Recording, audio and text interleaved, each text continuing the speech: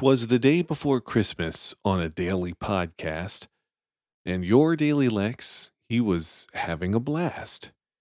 Here's a thing that would surprise no one who knows him. He thought he'd try improvising a Christmas poem. But one bad rhyme in, that idea now seems worse. He suddenly sees he should have pre written this verse. So he abandoned this conceit before it went still more wrong. And now, let's hear everyone's favorite song. Your Daily Lex. It is Christmas Eve, and boy, I'm just so excited to be working today.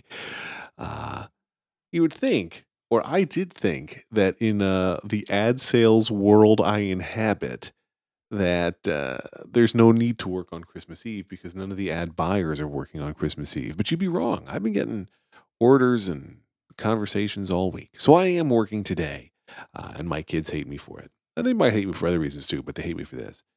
Um, we concluded all 8 nights of Hanukkah last night. And then uh, Lauren was going out with some friends. So I was going to be home alone, putting the kids to bed. I mean, not alone, since the kids were here. But so I put the kids to bed, and that's fine. And then I'm like, what am I going to do? And I thought maybe I will watch the Richard Linklater film, Boyhood. So I bought it from Amazon. And then I started watching it. And Boyhood, if you don't know, is this movie that Linklater wrote and filmed with the same actors over the course of 12 years, where they would get together for a few days each year and record some more scenes. And you watch this boy grow up. You watch the boy at the center of the film go from being a 6-year-old to an 18-year-old. Now, I don't know if you know this. I don't know if it's ever come up on your Daily Lex before, but I'm a father of 3 kids. I think you might have known that. And man, I was prepared for the film to be emotionally taxing, for the film to tug at my heartstrings as you watch this kid grow up and see him go from being a little boy to being a not so little boy anymore. And it's still just, it's hard. It's hard to watch as a parent. It's hard to watch, I'm guessing, for anybody, even if you're not a parent. But it's hard. It's emotional to see these kids growing up. And I was thinking, my son Liam was, and still is 3, almost 4, and he was asleep in his bed. And I I don't know. I was thinking about the fact that the boy, as he grows up, he starts sporting various permutations of facial hair. And I can't imagine my son Liam with facial hair because right now he can't quite grow it, even though he's my son and I'm pretty good at growing facial hair. But it's hard to wrap your head around it, even though logically, yes, he will one day be big enough to sport stubble or worse. I can't wrap my head around it. And the fact that people grow older is not a surprise to anybody. None of this insight is really insight in quotes is a surprise to anybody, but it's just sometimes you have to stop and think like, what the hell are we all doing? Which is to say, why are we all doing this? We're all, many of us at least, we're having kids, and then they grow up and they become adults, and they're like, forget you, parents, and then they do their own thing, and it's like, why are we all subjecting ourselves to this pain?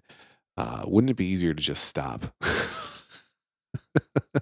I think that's my holiday message to everybody. Let's all just stop having kids because, man, all they do is grow up and do their own thing and forget about you. And why should we subject ourselves to such agony? I mean, I get it. I get why we do it. Well, first of all, we don't want the human species to go extinct. At least most of us don't. And I'm supportive of us continuing humanity, I guess. I mean, push comes to shove, I'd rather humanity continue than not. But man, these kids, they're such jerks. They grow up and they get older and they do their own thing and they stop being cute little playthings. That's all my kids are for me right now, right? They're just playthings. They're nothing else. Anyway, you should see Boyhood if you haven't seen it. It's worth it. Especially if you like crying and contemplating mortality and life in general.